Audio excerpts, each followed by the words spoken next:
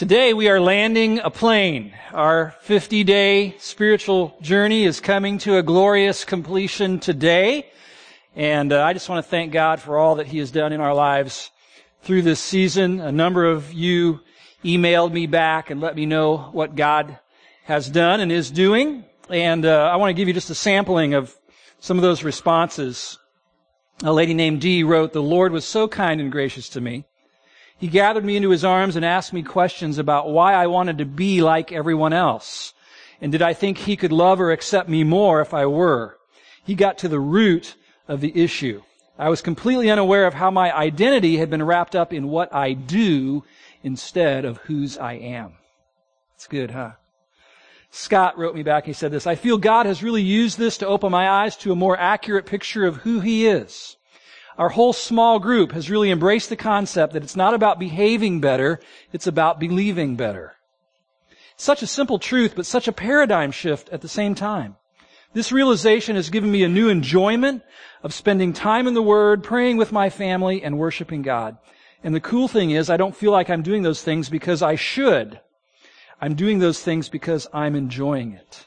It's a great feeling that has been gone for too long.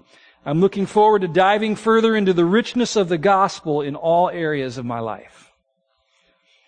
Susan wrote, "This is going to be my third Easter as a Christian, and I find that I love God on a much deeper level. I'm still blown away and awed and amazed by Jesus Christ's sacrifice. Wow. I'm swimming in the gospel ocean and having a blast."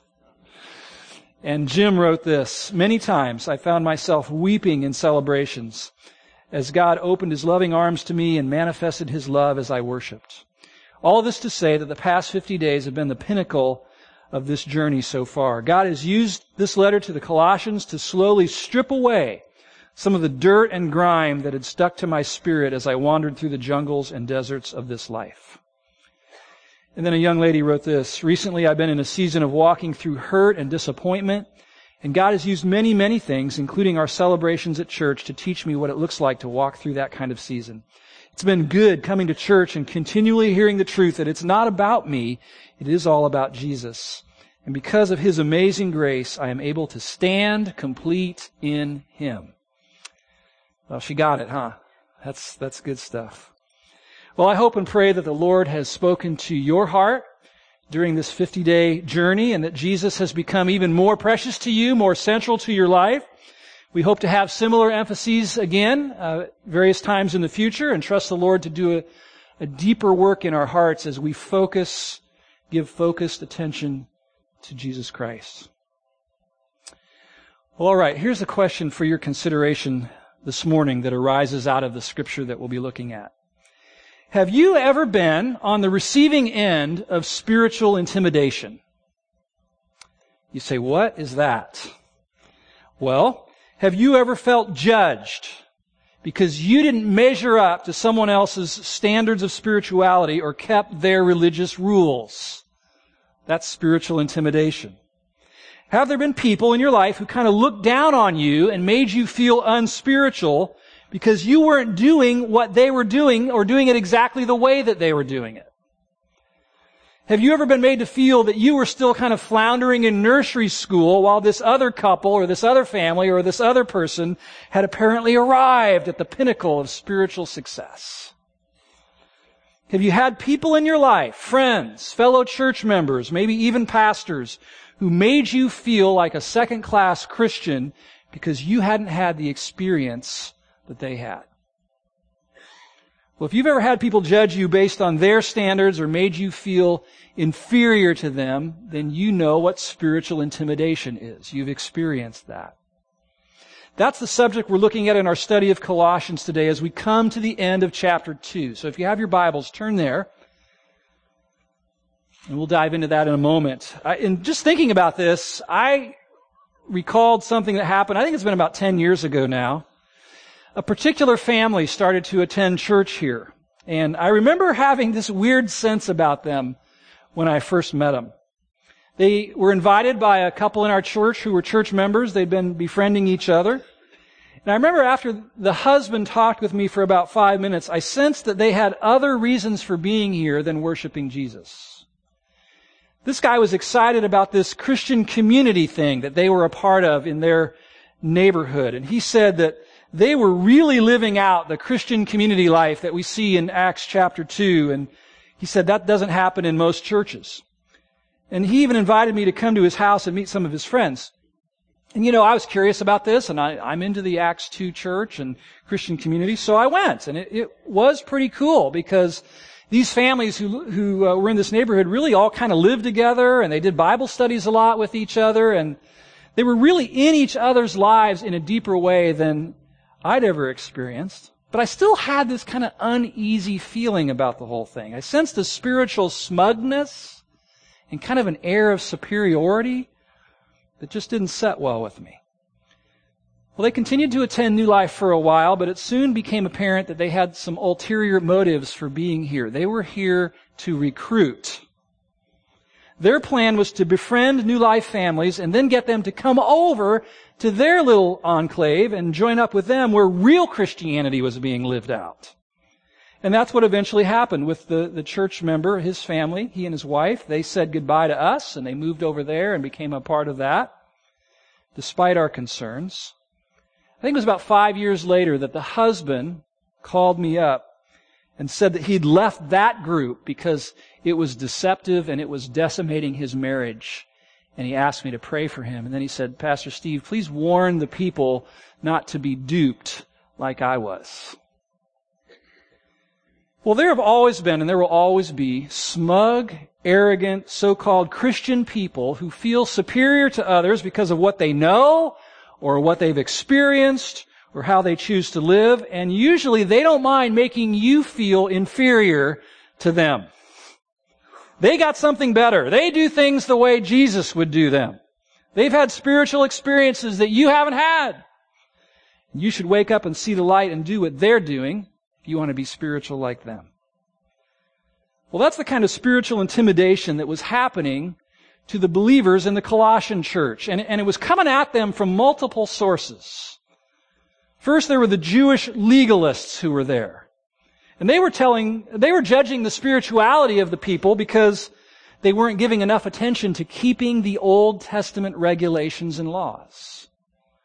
Then there were the Gnostics who were there claiming that everybody needed to seek a higher knowledge, a superior knowledge, more than what they had in Christ.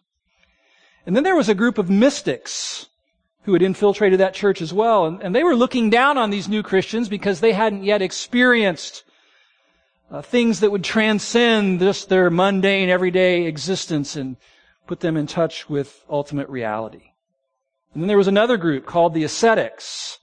And they believed that to grow spiritually, you needed to subdue your flesh and beat your evil body into submission through extreme self-denial. And all of these things sounded really, really spiritual and were really intimidating. And so in this section that we're looking at this morning, Paul encourages the Colossian Christians to resist that intimidation and not be influenced by it. So let's see how he unfolds it. We'll begin in verse 16 of chapter 2. He begins like this: Therefore, let no one pass judgment on you in questions of food and drink or with regard to a festival or a new moon or a Sabbath. These are a shadow of the things to come, but the substance belongs to Christ. So the first thing Paul is saying to this church and these believers is this: don't let other people guilt you into mixing law with grace. Now, what's the first word in verse 16? Therefore. And whenever you see a word therefore, you need to find out what it's there for. Points us back to what Paul just wrote previously. Remember what we learned last week? Paul stressed the truth that believers are full and complete in Christ. Our salvation is complete. Our regeneration is complete. Our forgiveness and victory are all works of God done on our behalf, and they are complete. You can't add anything to them to make them any better. Therefore, let no one pass judgment on you. Apparently what was going on is that the legalists with a Jewish background were looking down on these new Gentile Christians because they weren't observing Old Covenant Jewish rituals that had been prescribed. Now listen, if you try to mix law with grace, it ruins both of them. Remember that. Isn't that what Jesus taught in the parable of the wine and the wineskins? He said, if you take new wine and pour it into old brittle wineskins, it's going to crack and it's going to ruin both the wine and the wineskins. And he was talking about the old covenant and the new covenant. You can't mix grace and law. You can't mix old covenant and new covenant without ruining both of them. Now the Bible says that the law came through Moses, but grace and truth came through who? Jesus Christ.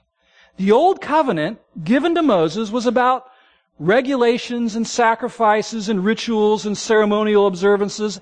And God wanted those things in place for His people back then, the Jewish nation, because those things set them apart as His distinct, peculiar people. It distinguished them from the nations surrounding them. There were dietary laws and festivals to be observed and sacrifices to be offered and such.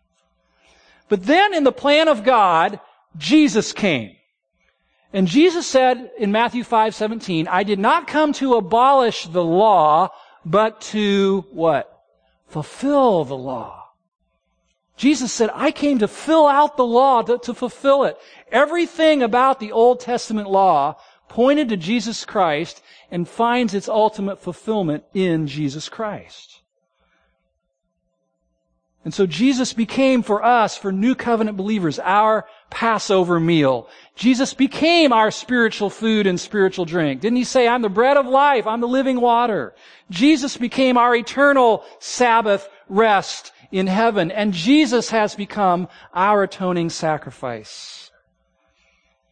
As it says there in verse 17, those Old Testament observances were just shadows. Jesus is the substance that casts the shadow. Jesus both made the law and met the demands and requirements of the law for His people. And so New Covenant believers are not under the law. We're not bound to observe all the ceremonies and sacrifices. And you should thank God for that, because that was a heavy yoke under the law. This truth is restated over and over again in the New Testament, like in Romans 6:14. For sin will have no dominion over you, since you are not under law, but under grace. About Galatians 3:23. Before faith came, we were held captive under the law, imprisoned until the coming faith would be revealed. So then, the law was our guardian until Christ came, in order that we might be justified by faith. Now that faith has come, we are no longer under a guardian. So here's the lesson for us. You do not grow. You do not grow in your faith by religious rule keeping and ritual keeping. Did you know that? That's not how you grow. Our performance for God is not the basis for our salvation, nor is it the basis of our sanctification, our spiritual growth. It is all of grace. There are people who would like us to believe that obsessing over keeping religious rules is how you grow in Christ, but they are missing it.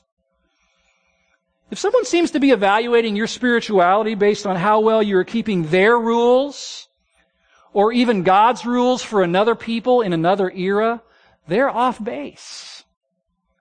And so Paul, in effect, says this: don't let other people guilt you into mixing law with grace. Don't get pulled back into that exhausting performance-based system of works. Don't let smug, self-righteous Pharisee types make you feel guilty because you aren't doing the stuff they think you should be doing. Religious rule-keeping and rituals is not how you grow. So he's saying, stand firm, stand your ground against that kind of spiritual intimidation and cling to grace. Get this? Cling to grace. But there's more. Look at verse 18. Let no one disqualify you. Don't get DQ'd.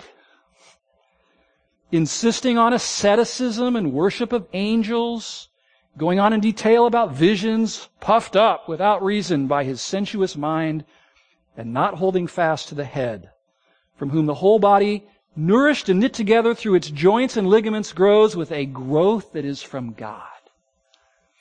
So the second thing Paul is saying is this: don't let other people sway you away from God's path to spiritual growth. Don't listen to those people, is what he's saying. Don't let them influence you.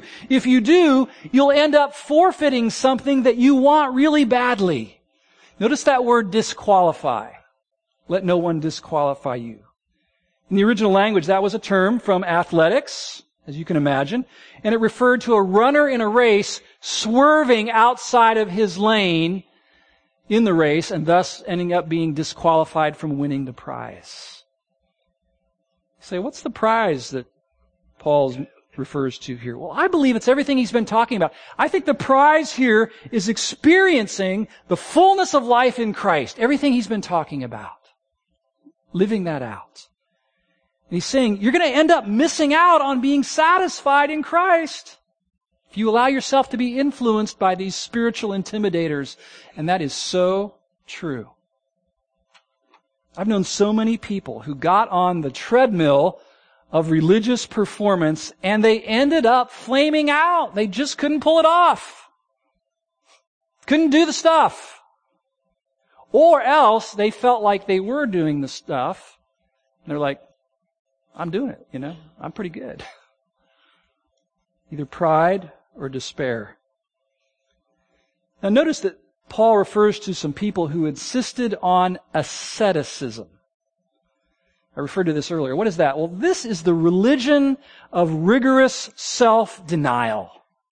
Asceticism is depriving your body of any and all pleasure and even inflicting pain on your body as the pathway to being holy and pleasing God. You can read stories of monks who did amazing things to try to be holy, rolling around in thorns and brambles, putting pins and darts in their chest. They would neglect their bodies and feel like that was holy. And so some of them, never bathed. Of one monk, it was said he was so holy because the vermin were hanging off of his body. I mean, things that would make you cringe. Also, he talks here about worship of angels. And that was something that was also gaining popularity in that day. Is that a good thing? A spiritual thing to worship angels? What do you think?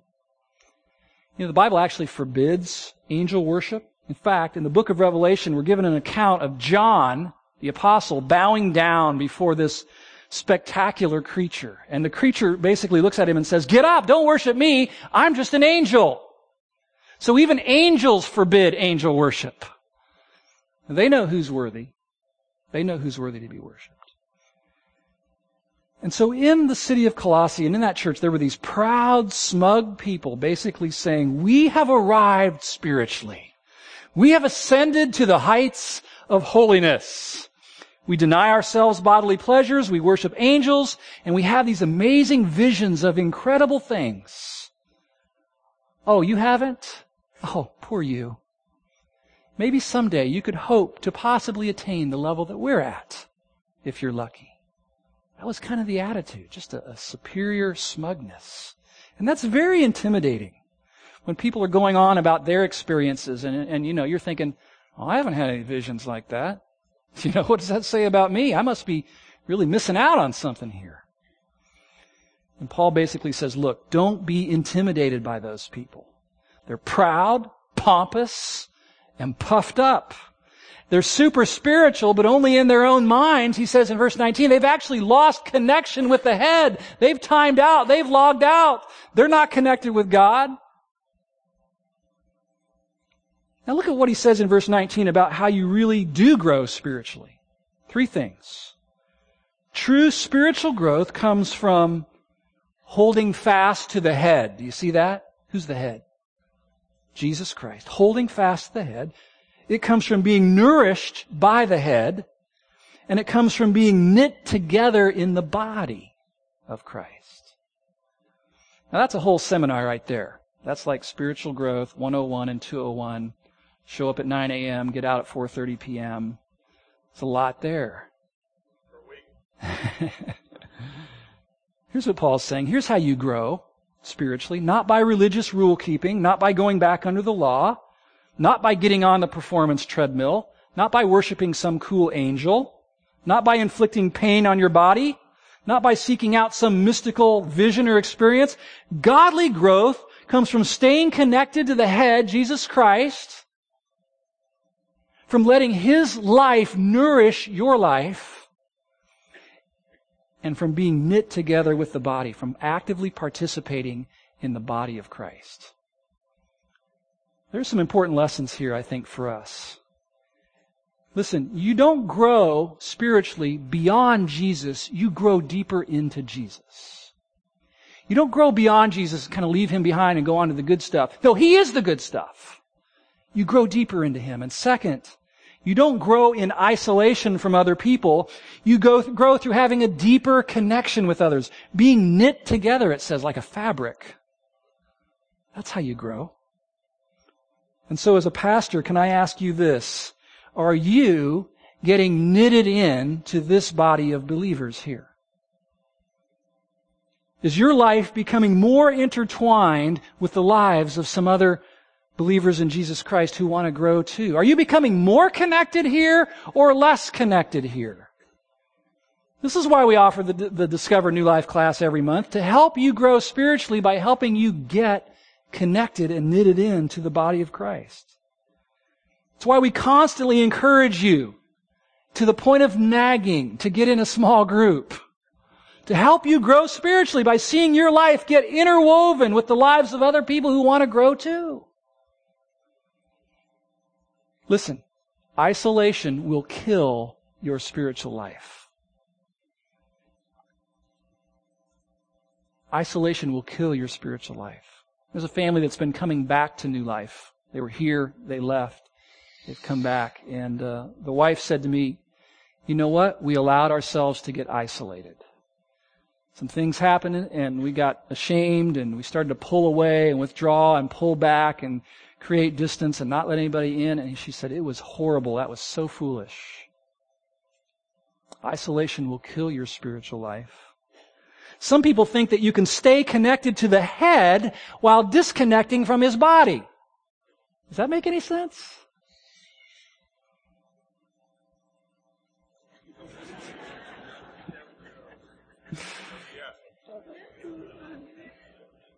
We need to get knitted in. Some of you need to take some steps soon to get knitted in more deeply to the body of Christ here so you can grow with godly growth. Well, Paul has one more thing to say on this topic of resisting spiritual intimidation. Listen to verse 20. If with Christ you died to the elemental spirits of the world, the basic principles of the world is the idea, why, as if you were still alive in the world, do you submit to regulations? Do not handle, do not taste, do not touch, referring to things that all perish as they are used, according to human precepts and teachings. These indeed have an appearance of wisdom in promoting self-made religion and asceticism and severity to the body, but they are of no value in stopping the indulgence of the flesh. Underline that last phrase. We're going to come back to that. They are of no value in stopping the indulgence of the flesh. So here's a question for you. Oh, let me give you number three. Number three. Don't be fooled into thinking that religious rule-keeping transforms the heart, the human heart. Because it doesn't. So here's a question. How do you keep a rebellious person from going crazy? How do you keep a rebellious person with a licentious heart from just going off the deep end? Some people think, well, I know what you do. You just add more rules to them. That's the ticket. Yeah, that'll work. I'm just going to clamp down harder on them. Let me ask, does that work? Does adding rules cause a person's heart to soften and make them more compliant? Now listen, rules have their place. I'm not denying that. Societies need rules and laws to restrain evil behavior. Businesses, as you know, establish rules to improve efficiency and such. Families need some rules to establish acceptable standards of behavior. And God, of course, fills the Old Testament with rules and regulations. But listen, when it comes to spirituality and the advancement of the gospel in your life and deeper connection with Jesus, here's what I've come to believe. While law is good and necessary, it's also inadequate and impotent. Powerless. The law is good. Yes, Paul said that in Romans 7. God's law is good, but law by itself does not impart any desire or power to keep it. It doesn't. In fact, it often does just the opposite by actually provoking rebellion. And if you doubt that, just think about the posted speed limit signs on the highway. Speed limit 65, and you're driving out there and you're thinking, maybe, if I feel like it. Maybe on Wednesday I might drive 65 if I'm in a good mood. But I'm going to drive whatever speed I feel like driving. It's just in us. Law provokes pride and rebellion. Now look at the list of rules that the ascetics were trying to impose on the Colossian Christians. See them? Do not handle, do not taste, don't eat that, don't drink that, do not touch. There was actually this thing where if you deemed someone to be inferior to you, you were not to touch them. Notice that it says that rules like those have an appearance of wisdom. They sound spiritual, they sound holy. I'm in a small group, and as we've been discussing these lessons each week, we've discovered that many of us in our small group grew up in church environments where our spirituality was evaluated by how well we kept the house rules. And the vast majority of the house rules were don'ts, stop it, don't do this, thou shalt nots. I've listed a few of the ones that I grew up with. Thou shalt not go to any movies. Any. Actually, it was usually worded like this. Thou shalt not go to the movie theater. Except for some reason, seeing Swiss Family Robinson was okay, and Bambi. And if you're under 30, those were like movies from back in the day. Thou shalt not do any mixed swimming. Whatever that is. Thou shalt not, this is a big one, thou shalt not drink any alcohol. It's bad. You're not a good Christian if you do that. Thou shalt not smoke cigarettes, or anything else for that matter. Thou shalt not wear pants, presumably for women. Thou shalt not grow your hair long and have facial hair, presumably for men. Thou shalt never, under any circumstances, dance. Don't be caught going to the dance halls. Thou shalt not ever miss church, and thou shalt not use any other version of the Bible than the one that Jesus himself used, the King James Version of the Bible.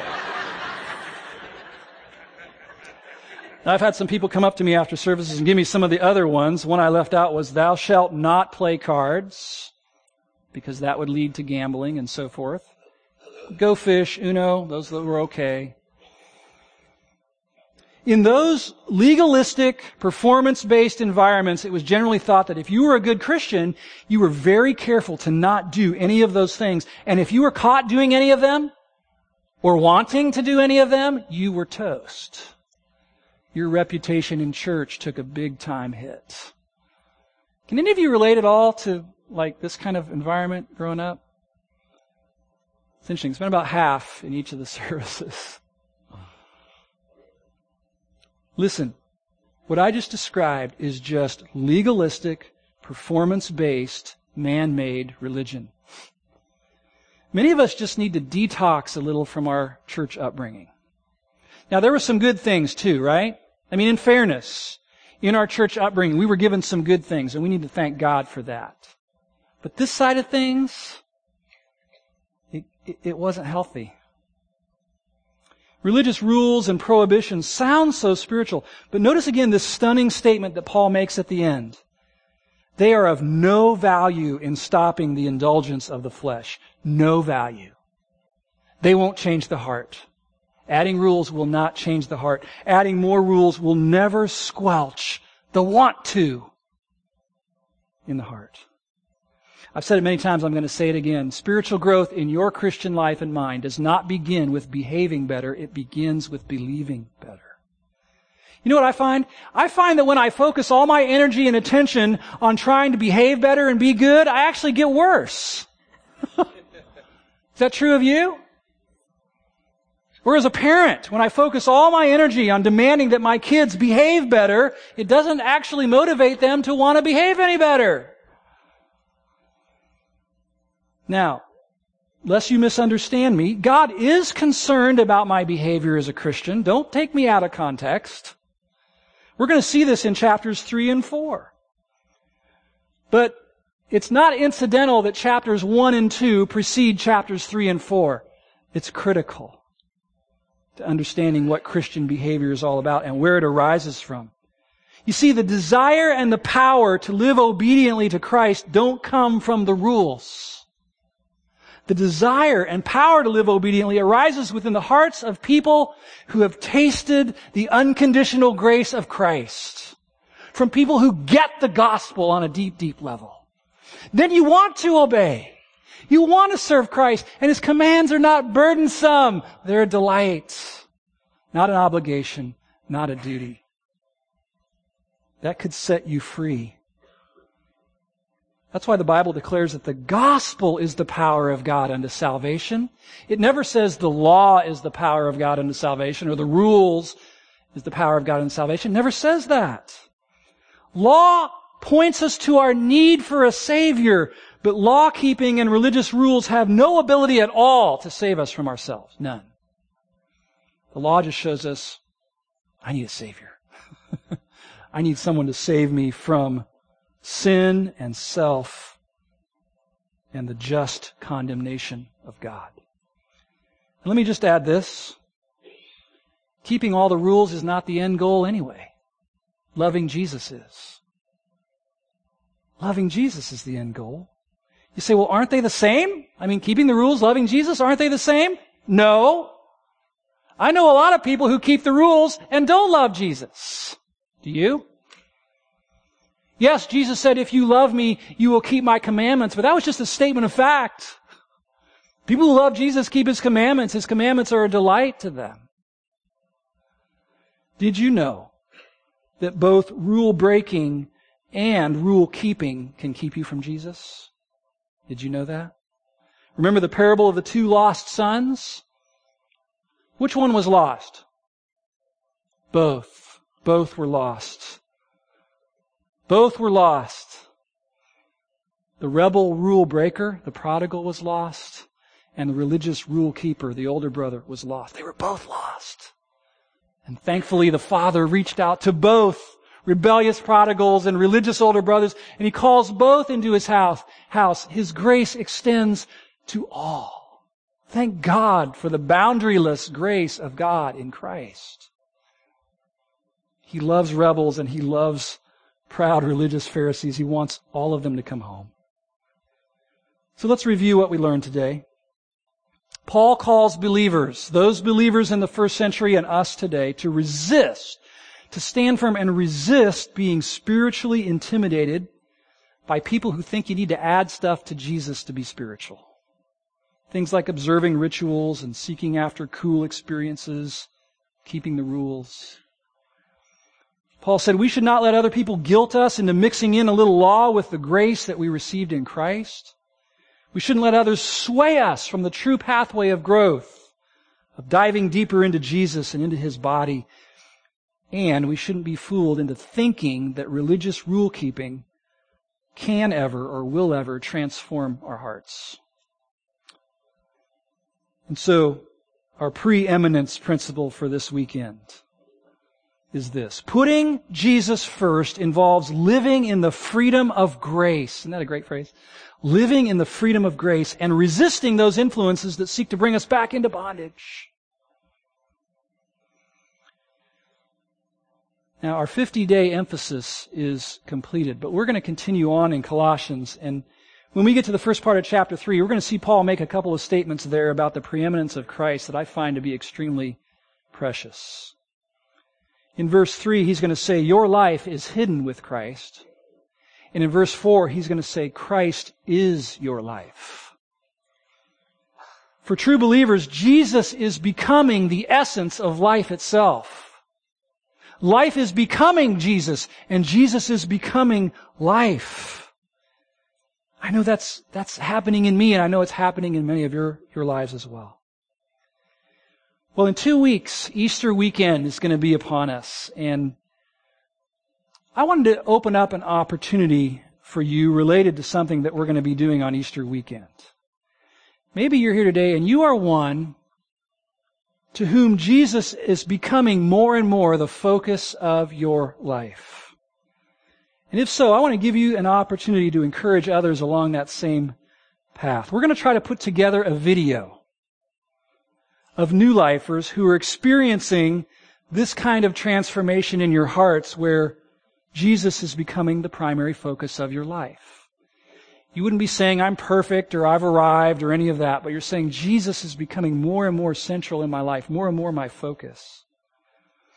If you decide to participate, you won't have to say anything, but simply express what Jesus means to you by writing a few words on a placard. And what you would write would be a couple of words to complete each of these two sentences. I think they're on the back of your study notes there. The focus of my life was, ... couple words. And the focus of my life now is Jesus.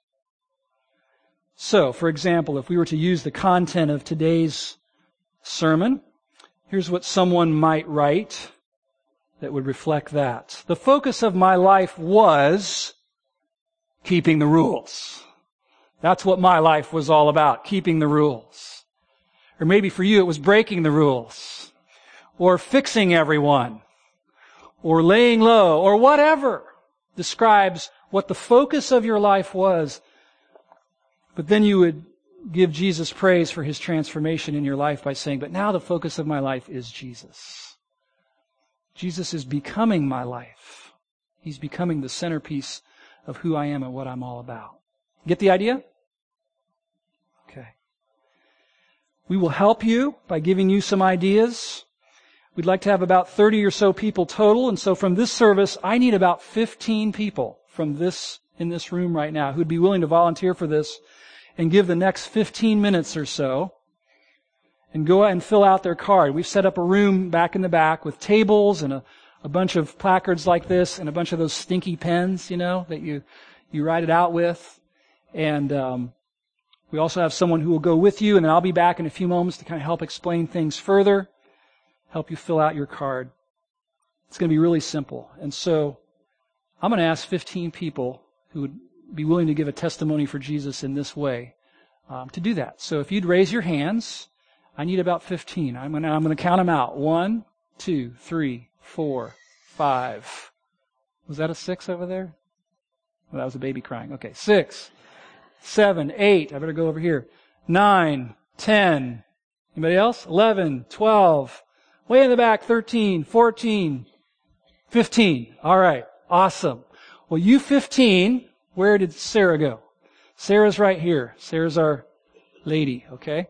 If you would get up right now and go with Sarah, she's going to take you back to that room. I'll be back there in a couple minutes. And she will help you kind of get settled in there and writing out your card, okay? Thank you. Thank you. I think God's going to use it on Easter weekend. The rest of us, I'm going to invite you to stand with me if you would. And we're going to respond, as is our custom, to the Word of God this morning. What we've heard. I want to ask a couple questions of you as you stand. Just thinking about what we just learned from Colossians. How many of you would say, I'm realizing that I need to be freed up a little bit more from my religious upbringing?